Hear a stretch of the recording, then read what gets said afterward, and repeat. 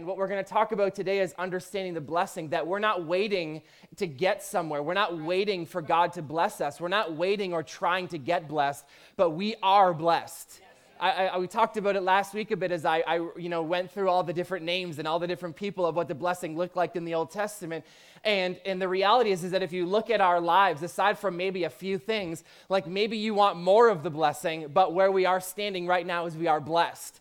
And the biggest lie that the enemy tries to tell us or to make us feel like is that we aren't blessed, that we aren't living in the blessing. And when we talk about the blessing, we think, oh, geez, it would be so nice to be there. But the reality is that we are there, right? Do I want more? You better believe it. I'm looking for more for the church. I'm looking for more for my family. I'm looking for more in every area of my life. But unless I remind myself and remember, wait a minute, I'm not waiting to be blessed. I'm not trying to figure out even how to get blessed. I already am blessed, right? The analogy that God gave me is that if I am a man, you wouldn't go up to my arm and ask my arm, what are you? Would you? You wouldn't be like, oh, Alex, I see that you're a boy, but what gender is your arm? Nobody would ask that. Obviously, if I'm a man, that makes my arm a man and my face a man and my legs a man. My whole body is a man. And I laughed at it, but aren't we called the body of Christ? Nobody wonders whether Jesus is blessed, right? Do you ever wake up and wonder, Jesus, are you blessed up in heaven, as you've taken all the power and all the glory? We have an easy understanding for us to realize that Jesus is blessed, but I'm a part of Jesus's body. So just the same way as my head is a man and my arm is a man and my body, the same way that when we talk about Jesus, I'm not trying to get something. John 15 says that when I'm in him and he's in me, there is no differentiation. So when I ask, it's just like him asking. And the same way that God would respond to Jesus, he's responding to me. So I realized all of a sudden very quickly that I'm not trying to get blessed. There's not something wrong with me. There's not something wrong with what I'm doing or who I am. What we're stepping into, and we began to talk about it a little bit more through the analogy of Abraham, is this understanding of how do we see ourselves? And that's a huge area. Actually, before I start, let's pray. And then I got a word for Brett. Hey, Brett, how are you, man? Yeah. Let's just pray. Heavenly Father, we just thank you for what you're doing in us and through us. Lord, that you're establishing in us your covenant, the new covenant that you purchased for us with your blood.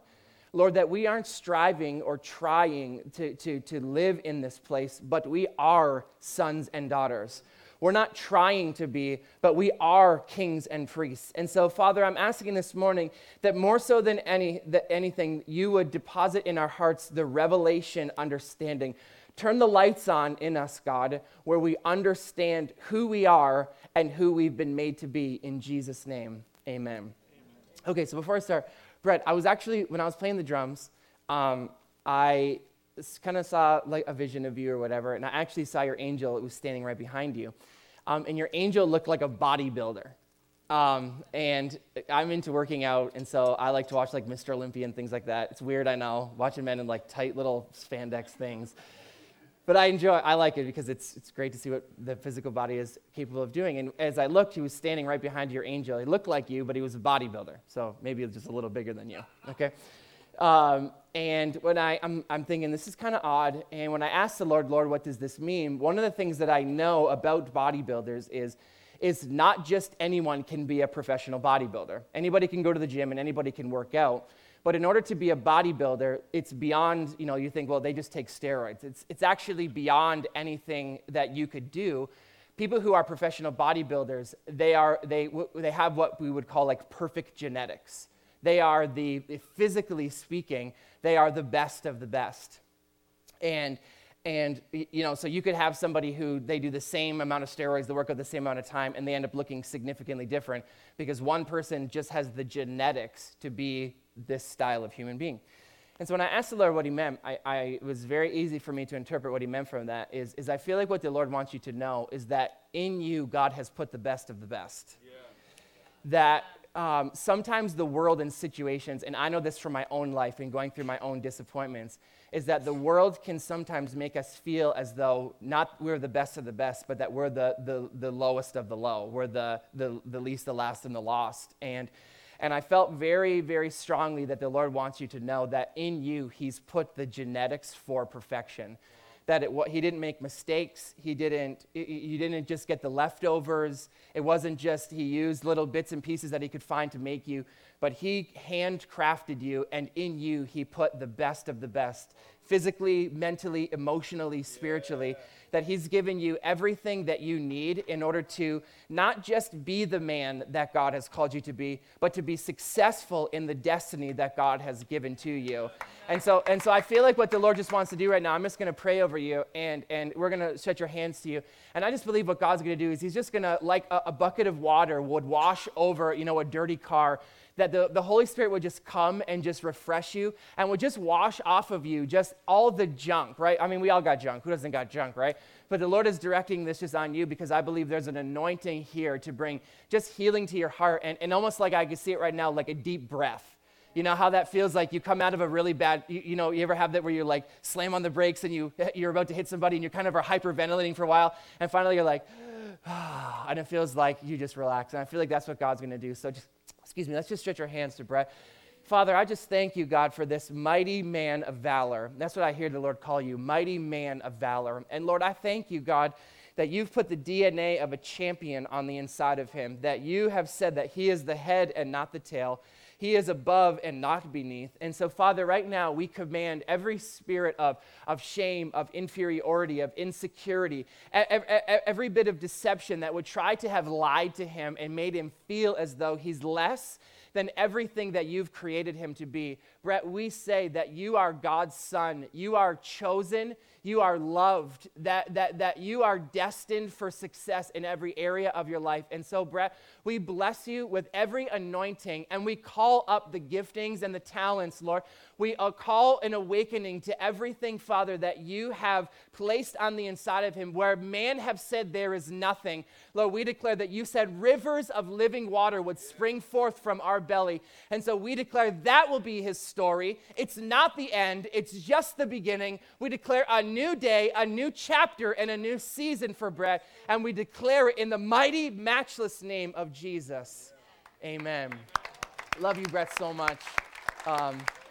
I just felt so strongly that the Lord he really wants you to know that. And I feel like as you leave today, maybe even if we could get him those confessions, AV room, whoever's back there, Ellen or somebody, those confessions that we declared over ourselves, as I am this, I am that, I am whatever. We talked about this a little bit last week, and just really that's what God did with Abraham. I apologize. I just feel like the Lord wants to do this. That the Lord did that with Abraham when God said he switched his name from Abram to Abraham. And essentially all that God needed him to do was to change the way that he spoke about himself. And I think that sometimes in life, can't we be our own worst critics? I think that unfortunately that's society, and it's done that to us. And I think that sometimes it's other people, like when I look at you, I can see all the amazing things God has given to you, but sometimes through our junk, we become our own worst critics. And so if we could get them that, maybe we could just print them off a copy really quick. It's literally just a bunch of I am statements. I say them over myself every single day because what I'm doing is just like God when he turned Abram to Abraham. All that God did was he changed the way that he saw himself. He changed the way he spoke about himself. So anyways, hope I didn't embarrass you. I just bless you. The Lord loves you so much, and we love you too. Amen. Okay. Praise the Lord. Isn't the Lord so good? He's so good. We're going to continue to talk about the blessing because, and I just want to say, if you're new here, we're very unapologetic about the blessing. Because one of the things that because we're not blind in what we believe. I didn't just hear somebody teach, and because I hear somebody taught this message, I'm just a parrot or a puppet in the fact that I just regurgitate it. I challenge things in my own life. Like just because I hear things that people say, I challenge it and I want to know. And so when we talk about the blessing, it's not from a place of where we don't understand. It's very studied out and we understand. And the main thing that as I studied out this principle of the blessing, there was one concept that became very, very apparent to me, is that Jesus died for the blessing. Isn't that true? I mean, Isaiah tells us that he came and he took the curse on him. The scripture, it says the chastisement of our peace was upon him. Yes, so in our culture, we can use that word peace like peaceful, like I'm calm, I'm relaxed. And yes, that word peace does mean that. But if you take that word back into its original language, the word peace actually means nothing missing and nothing broken. That our life would be complete, that we would experience fullness and wholeness, not just like mentally in our brain where we would think that peace lived, but we're talking about a peace in my life, that I have enough money to pay my bills, because that makes me peaceful. And my physical body is healthy, and so that makes me peaceful. And so as I realized that Jesus died to take the curse on himself, that's what he did. That's why he went to the cross. It would seem foolish to me to not live in the blessing. Isn't that true? I mean, like, it's very logical to understand that. And the reason why we're so intense about the blessing is because I realize that the way that I honor the sacrifice that Jesus gave, we can do a lot of different things, and we need to do things, and, one of them is that we take communion, and I loved your message. I was in Africa, but I watched your message about communion, and it was phenomenal. And we do these things to honor the Lord, and the same way that we would take communion, we live in the blessing. Because if Jesus died for us to be able to have the blessing and experience the blessing, the way that I honor his sacrifice is that I live in the blessing. Is this making sense to everybody? And so it's not that we're like, the blab it and grab it, name it and claim it, although I believe in the prosperity of God, and when you're prosperous, your life looks prosperous, and so I believe in that. But what we established last week is that the blessing is so much more than just me. And sometimes I think that's where North American church has a problem with it, because we talk about the blessing, and the blessing is synonymous with like greed and selfishness. And although, like, no judgment on those people, because as we've been establishing this over the last few years, we make mistakes, just like a baby walking. It doesn't just stand up and then, it becomes an Olympic sprinter, right? There's a process that we go through to perfecting it, and so I understand that. But the more that we move forward in this blessing, and being in Africa gave me this opportunity to realize is that the blessing of God has the opportunity and the ability to affect change way beyond my own personal life. Like, we were talking about some of the testimonies that we saw in Africa, and one of the funny things is that as we were being introduced, because we got introduced to a lot of different people that we were there, the World Embraces the organization that we were with, and they were going through and talking about all the things that they're doing. And they've done a couple pretty significant things. One of them is they rebuilt a stadium, and they're rebuilding, sports courts, basketball and volleyball courts, and they've redone a jail, and they've done these things, and it was like, these are the significant things in Gulu that have got World Embrace on the map. And as they were introducing us to different officials and government people and people in just high places in society, they were saying, this is Light City Church, and they were the ones who did the jail, and they were the ones who rebuilt the stadium, and they were the ones who, and I realized from that very quickly that even in the very little that we've been able to do, the blessing of God has the ability to impact people probably that you'll never meet. And there's a picture in there of the soccer stadium. Remember that? It was kind of looked like a big crowd, and there was a couple of like armed guards who were in there. We rebuilt that stadium. Come on. Like, we did that.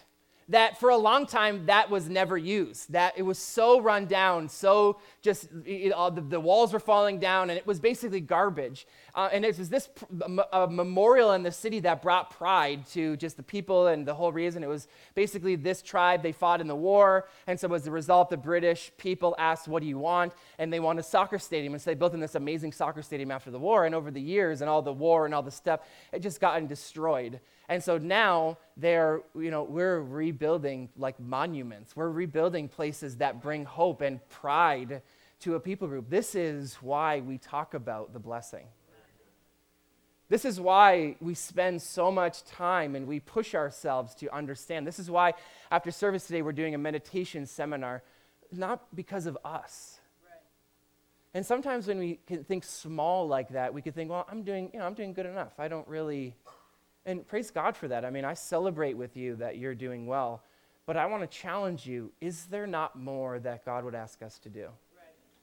Is there not more? Don't you feel like our life is more than just what we do today and tomorrow? And that's really what I believe the blessing is all about, because somebody is going to take over the world. It's a very stark reality that I'm realizing, and the other reality that I'm realizing is it really doesn't cost a lot of money to take over the world.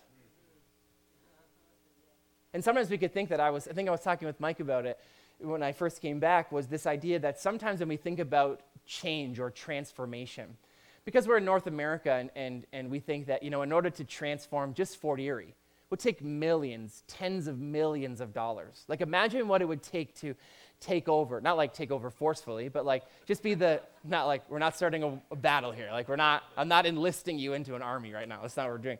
But for us to take over like billboards and have big churches and just be through the media and different avenues, right, where we're taking over. You're thinking in Canada, how much would that cost? It would cost billions of dollars. And sometimes when we think about those figures, it can be very disheartening.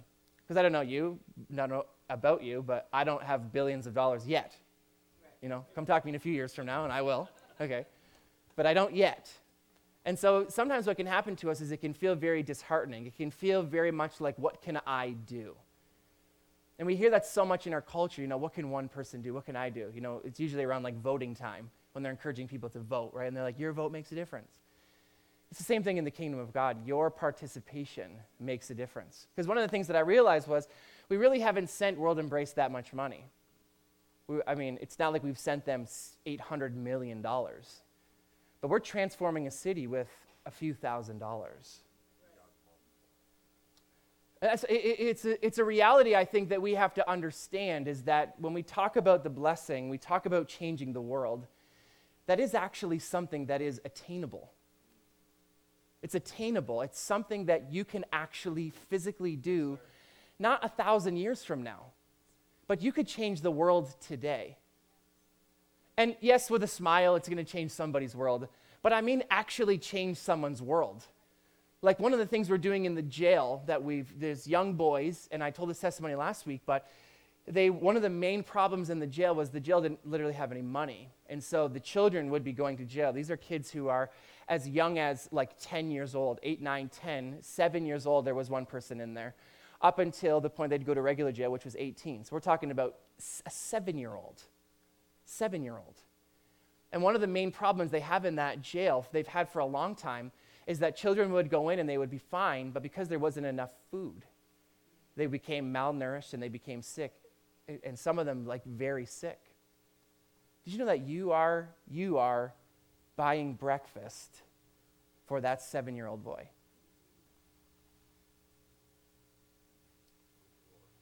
You are changing the world. And that's why we talk about the blessing. Not because we're greedy, not because we're selfish, but because there are 7-year-old boys in the world.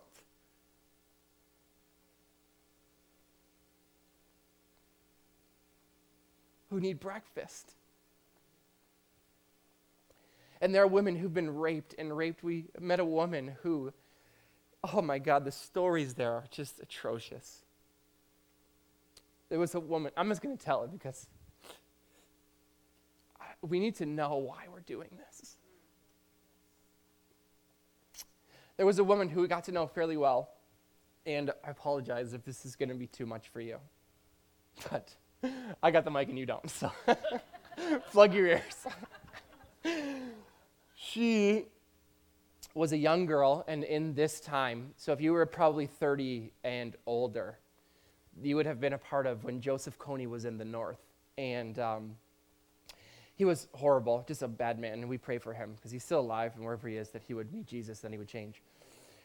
But one of the things that happened to this woman who we got to know quite well was the LRA came into her camp, and they killed her parents. She was 5 at this time. They killed her parents right in front of her. They chopped up her father right in front of her, and they made her drink her father's blood.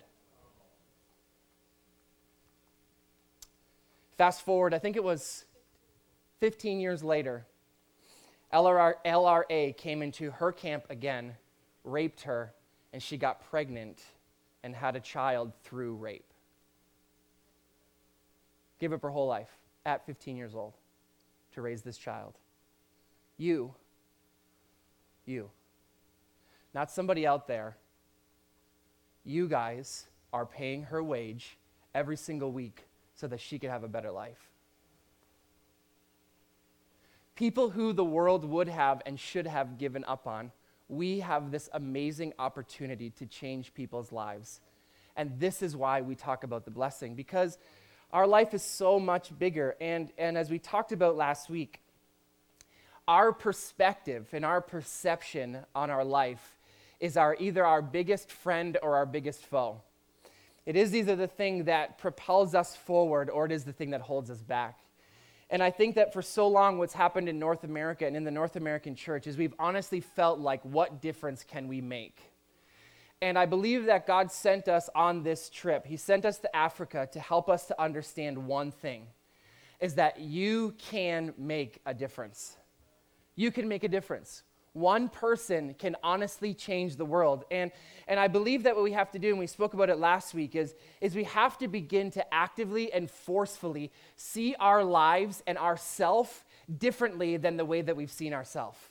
Because one of the things that I've become so aware of, honestly, and honestly, the main one is not that I don't like social media. I don't participate in social media. But I think that one thing that social media can do is social media can constantly and subconsciously point out our insecurities, our flaws, and our failures. That we become so focused on the big things that other people are doing that it makes us feel inferior and powerless to do anything big on our own. That we are, like I was saying earlier, so aware of our own shortcomings that we forget that the scripture says that the same power that raised Christ Jesus from the dead is living and active. He's a participant in everything that we would do, that God has literally created you to change the world. Your destiny, the DNA that God placed on the inside of you, is literally the DNA of a world changer. And our reality must be, as believers, as New Testament Christians, is that we aren't caught so much up in our own lives. Although I understand there is a reality in that. But what can happen is that when we realize and we see our life through the eternity of where we're going to be, it's easy for us to minimize our own problems and maximize the impact that we know that we can have. And so my perspective becomes my greatest ally in this battle that I face every single day. That's why last week we talked about this with Abraham, as God changed his name to Abraham. And sometimes that can be so frustrating because we want it to be a difficult process. And I'm like that so much. I like to try to find the loopholes or the reasons as to why things aren't working for me, because then I can feel good about myself at the fact that they're not working for me, and I can put the blame on something that I don't know rather than something that's on myself. This is just me. I don't know about you, okay? But the thing with Abraham is that Abraham made it so simple. When God came to Abram, he didn't give him the 95 steps in order to be blessed. You notice that? He didn't come to him and tell him, here's the ABCs and the 1, 2, 3s, and make sure you do this and this and this. And he gave him a 10,000-page book in order to do it, and make sure you memorize it by the end of the weekend, and if you can do that, then you're going to be blessed. He didn't do that. All he said to him was, from now on, call yourself Abraham.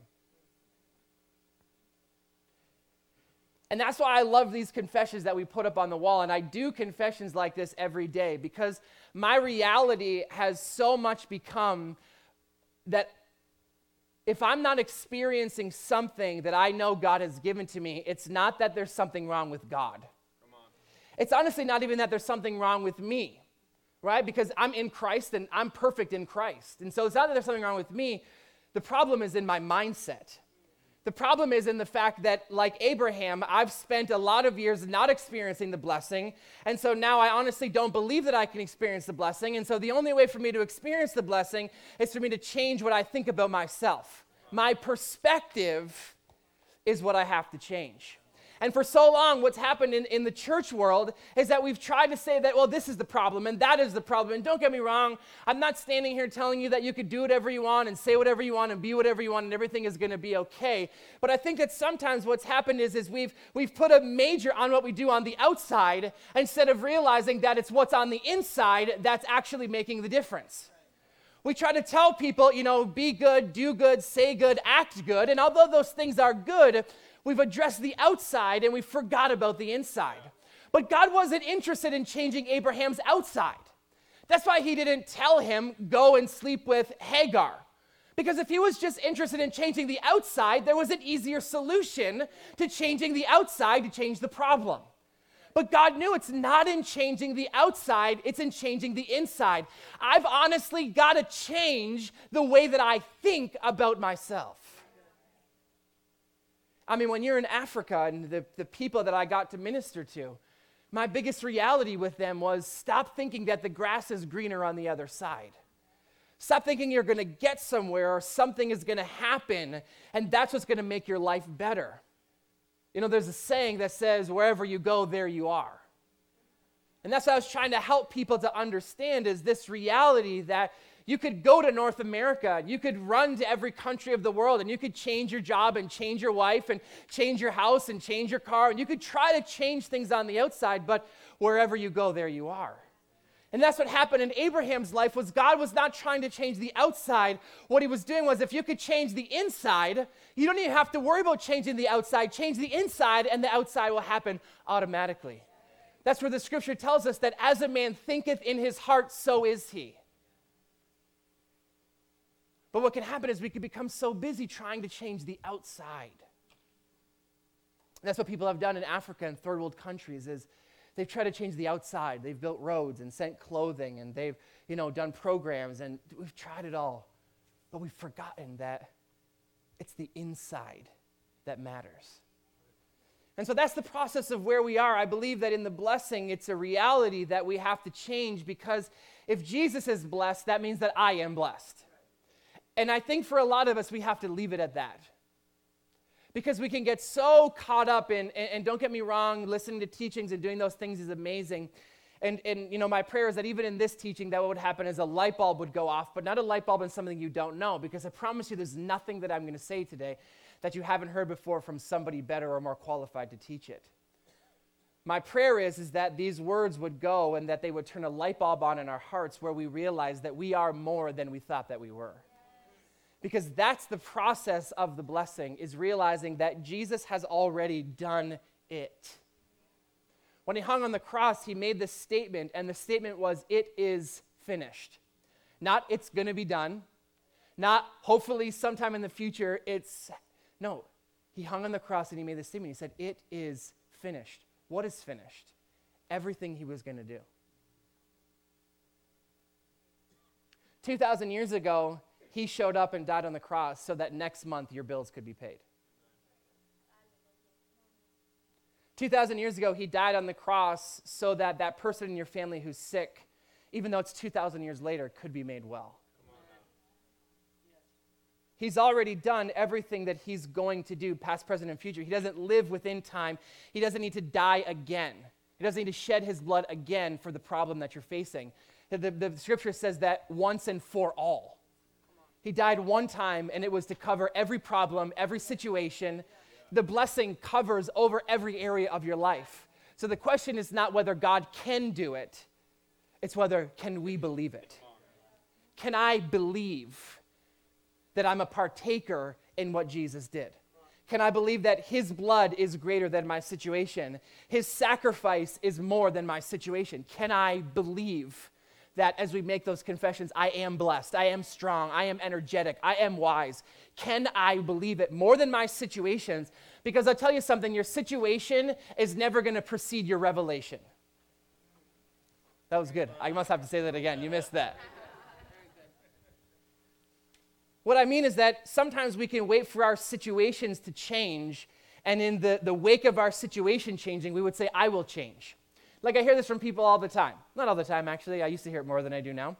Probably because of all the teaching we get here, and people know, it was the saying, even a fool thought wise when he kept his mouth shut, right?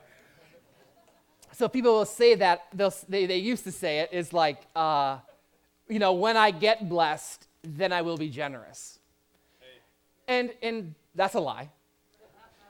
But sometimes we could do that in our life, is that we could feel this way. We could feel like we want our situation to change before our problem, before we change, or that somehow in the changing of our situation. But I tell you something, until we change our belief systems, problems in our life are going to be perpetual. Yes. Like you might get a miracle and your bills get paid off, and that's amazing. But don't stop there. Because the blessing wants to take us above and beyond. The scripture says it like this, from glory to glory. like we are supposed to live in an exponential acceleration in every area of our life. And that's a promise to us, but it comes as a result of changing what we believe. Amen? Okay, so I'm almost done actually. So what I want to do then this morning really quickly is I want us to understand if believing is our biggest ally, the opposite of believing is our greatest enemy. Does that make sense? So what I would call anti-believing is we would call it doubt. So if believing is my friend, doubt is my enemy. If I want to believe, I want to make sure that not only am I believing, but I'm also keeping out the doubt. And one of the things that I noticed in faith circles, which is what we are, we're word of faith people, because we believe in faith, we believe in the blessing, we believe that one word from God can change our life forever, okay? So we are faith people, and one of the things about faith people sometimes, most of the time, and it's good, is that we have really good confessions, right? And so, my leg is falling off, and people are like, hey, how are you? And I'm like, I'm blessed, brother. Living in the blessing, totally healthy and whole. And that's amazing because we should have good blessings, okay? But sometimes we should have good confessions. We should have good blessings. And we should have legs that work. But sometimes what can happen is that we are in denial about our doubt, okay? And I think that everybody is there, truthfully. And because we're good faith people, we want to deny our doubt. But the blessing doesn't come because we deny our doubt. The blessing comes because we believe in the word. You understand what I'm saying? And so not that I'm saying that now we just talk our problems, because we don't want to do that, because our confession matters. And if I'm sowing seeds of doubt, I'm going to get trees of doubt, right? And I don't want that. And so even though I may feel doubt, I'm speaking the blessing. But I can't just stop there. I have to understand that there are areas in my heart where I'm doubting and deal with the doubt. Am I following you? You following me? Okay, I just want to make sure you're getting me here. And so what I want to talk about really quickly in the last 5 minutes that I'm going to talk is how do I identify the doubt? Okay? Because if I can't find doubt from what I say, because we're just not going to talk back, right? I don't know about you, but I've done the very best of my ability to resolve that. I'm just not going to talk about bad stuff. I'm just not going to say bad things. I'm not going to, and of course we slip up, but I'm not going to see the doubt from coming out of my mouth. But so I have to understand, in the process of having a good confession, how do I have good confession, but also identify the doubt so I can deal with the doubt so I can live in the blessing? Okay? Cool. Thank you, Garth, for your enthusiasm. I feel like I'm preaching really good and you guys are just staring at me. Could just be me, though. Okay.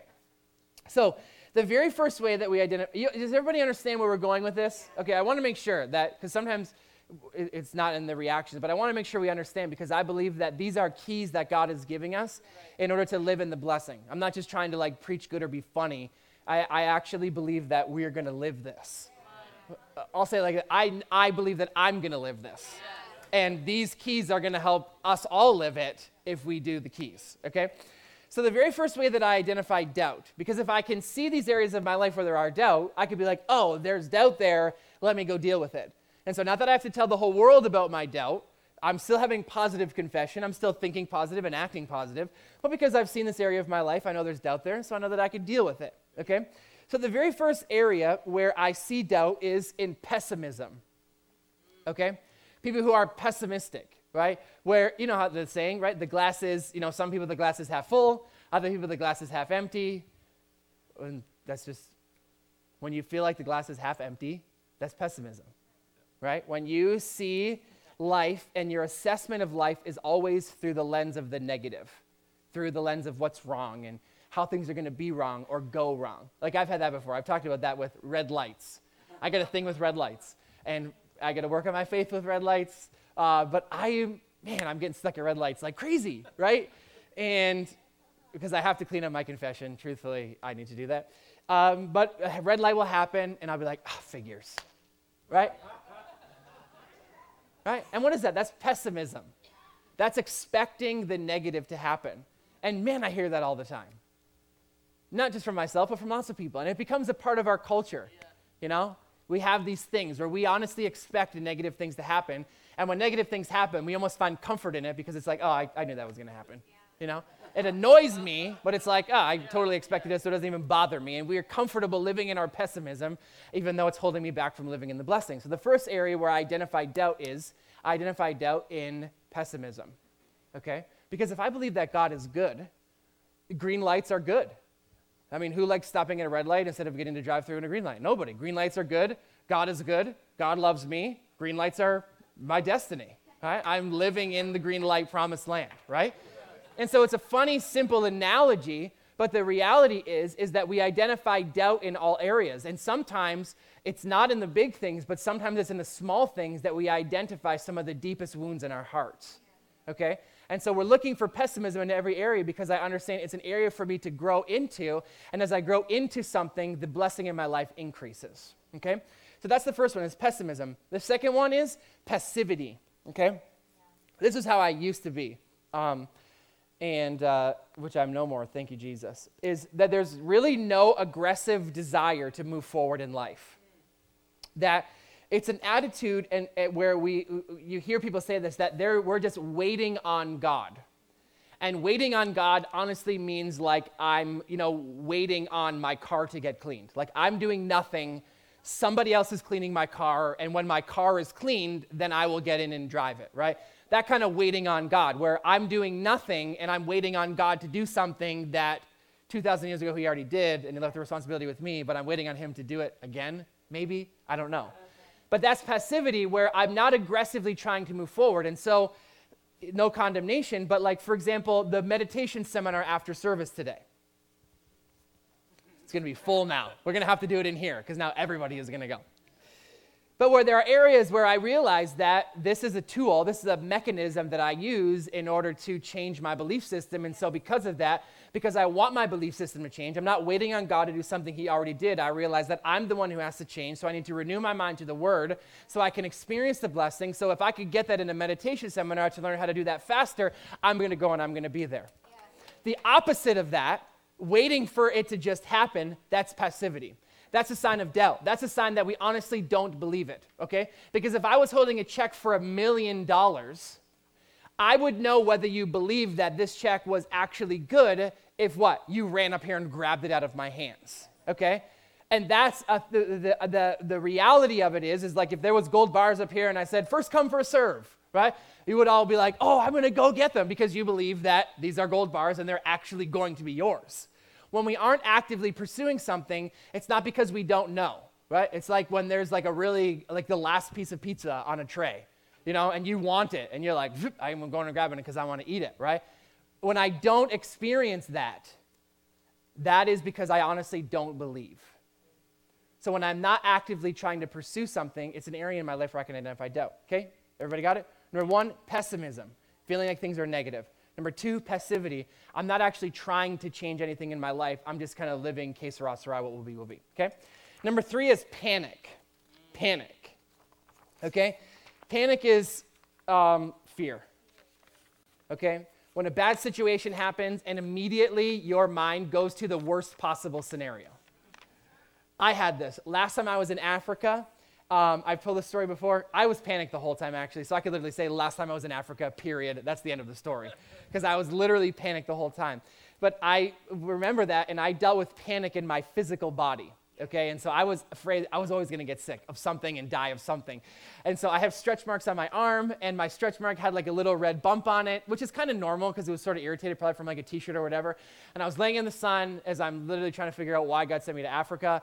And I looked under my arm, and there's a red bump on it, and immediately my brain doesn't just say, it's a red bump. Immediately my brain says, you have cancer, you're going to die, right? Okay.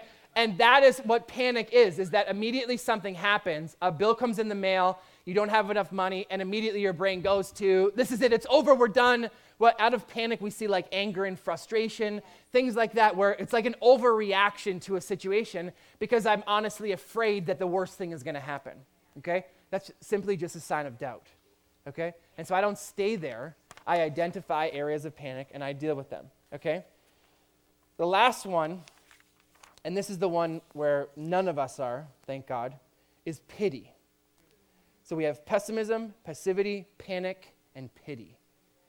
Pity is this feeling of I'm powerless. And I think that truthfully, this is where most people in North America feel. We feel like other people can do something, but I really can't do it. I can be honest with you, going to Africa 2 weeks ago, I would say out of my mouth, we're going to change the world. but it was mostly in platitudes. It was mostly because it's the right thing to say, and I know things to say that will hype up a crowd, and we're going to change the world as one of them, and so I would say it. I honestly didn't know how we were going to do it, or truthfully believe that it was even possible in my lifetime, but I would say it, okay? Coming back from Africa, that's a very different story. But that feeling of pity is this feeling of, I honestly feel powerless. I don't feel as though there's anything that I could do to change my situations, and pity's best friend is blame. Anybody like to blame in here? Right? I like to blame. Ooh, it feels good to blame, right? Something goes wrong, and immediately I'm thinking, whose fault can this be, right? Somebody. But that's the thing, is that when I realize that when I pity myself, when I feel like I'm powerless, when I feel like I'm a victim, oh, it's somebody else's fault. If this would change, if this would have changed, oh, if it wouldn't have been for this situation, oh, if it wouldn't have been for what? It's a stance of powerlessness. There's nothing that I can do to change my situation, and so I just kind of got to accept the fact that this is what it is.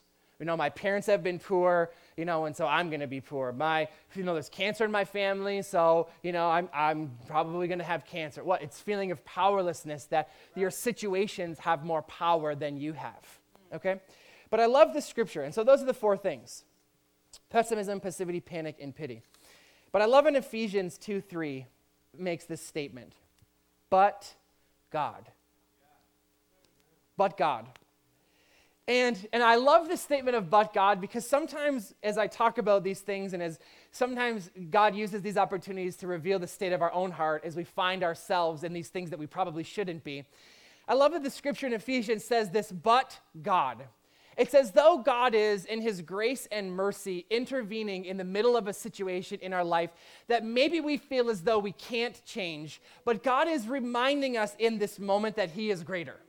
Because I tell you something, sometimes all we need, sometimes you can't figure it out. Sometimes you don't have enough energy in order to think that there's something good about you. But can you just for a moment think that God has actually made a way? Sometimes we honestly gotta stop thinking that we can come up with a solution and realize that God has already made a way for us to get out of our problem. Sometimes the easiest way to get out of a situation is to stop looking at the situation and start to focus on God, who already gave us a solution to the problem, but God, who is able. I tell you something this morning, you're probably in a situation. You're probably facing a problem. There's probably some area in your life that's less than what you would want, but God. I'm just going to invite you to close your eyes for 2 seconds, because I feel like these last 2 weeks that really what God is doing in us is he's giving us an opportunity to change. Not change because there's something wrong with us, not change because, he needs us to, but change because we honestly want to be blessed. Change because we honestly want to change the world.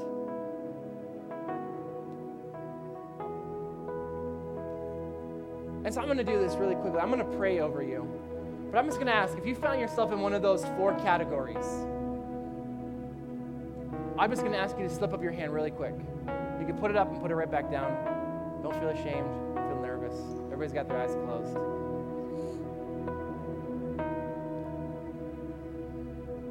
I just want to pray for you because, but God. Because God is able to do immeasurably more than we could ask or think or imagine.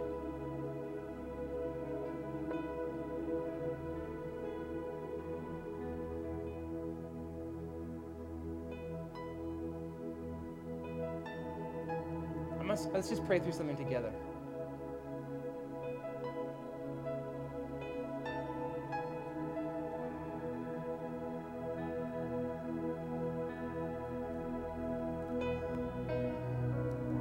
Keep your eyes closed. I'm going to explain something really quickly.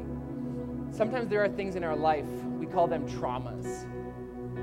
Situations that have been very negative in our life. And the result of it is it's left kind of like what's a scar on our soul, like a scar on our mind. That we went through something and it was painful, it was negative, it was just a bad experience, and it left us, and kind of maybe that we've never been the same since then. I know I've had some of them in my life that God has brought me back to, and I could see a tangible change in my personality, my character, through this situation that it was like in a moment I changed. And we call that a trauma.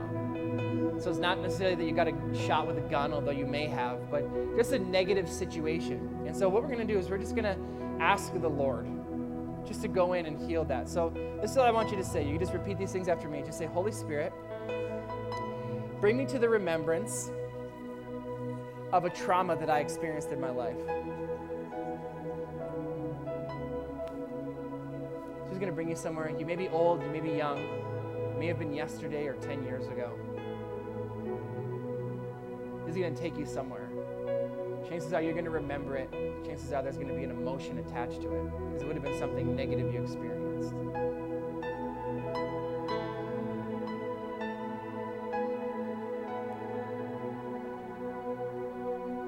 If you're there, I want you just to lift your hand up real quick. We're going to see all the hands. You can keep your eyes closed. This is between you and the Holy Spirit. I want you to say this. Just say, Jesus, I invite you to stand in between me and this trauma. So you're going to see him now. He's going to step into the memory. Maybe he's going to look like a shield.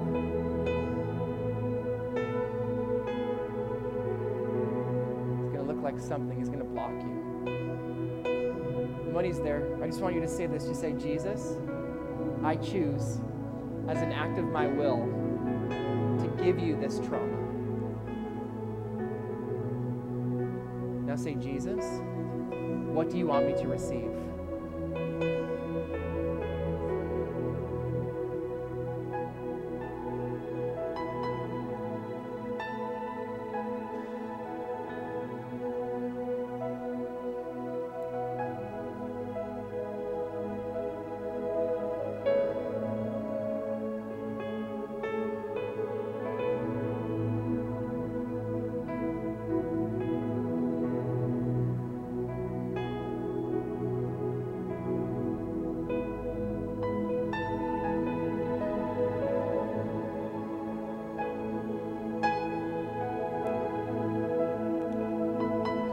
Prayer after me. Say, Heavenly Father, I ask that you would heal everything that was broken, crushed, or damaged in any way during this trauma. Say, I command any spirits of shame, inferiority, fear, confusion, or any other demonic force to go to that place that Jesus has prepared for you and never return in Jesus' name. Say, I choose as an act of my will to close any gates that were open during this trauma. I pray that all consequences of this trauma be healed in Jesus' name. Say, Jesus, come in and heal the memory and remove all pain. Say, I command all fear, torment, panic attacks to cease now. Nightmares, cease now. Sickness or pain, cease now. Poverty and lack, cease now. And I declare that the memory of this experience be healed now in Jesus' name. Say, Jesus, thank you for healing me. Say, from this moment forward, I am free, and I will live out of this freedom and the blessing it creates for the rest of my life. Say, from this moment forward, I will live as if the pain of this experience never existed. And I choose to see my life, past, present, and future through the eyes of the love of my Heavenly Father. In Jesus' name, amen. Now with your eyes closed, hang on, we're not done. And now you want to cheer because you're free. Say this, say, Jesus, show me a picture of myself free from this trauma.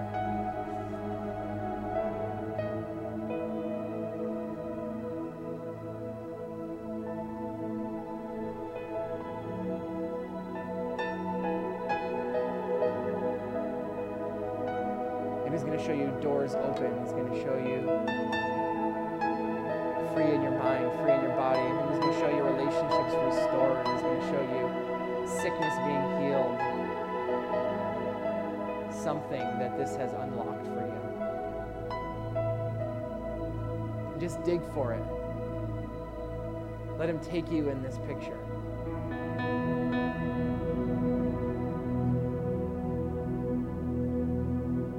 He's going to show you anointings and giftings.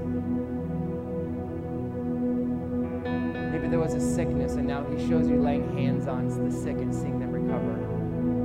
Maybe he's showing you that where you couldn't pay your bills before, now you're paying other people's bills. He shows you on the mission field.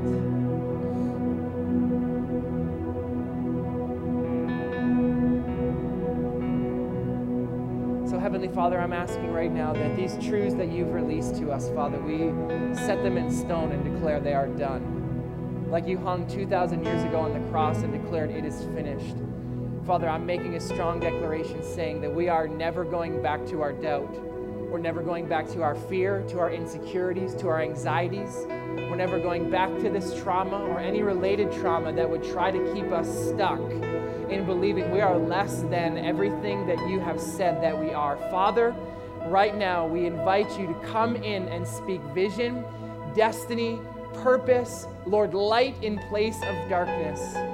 Father, we ask you everything that the enemy has stolen, spirit, soul, body, relationship, finances, be restored now.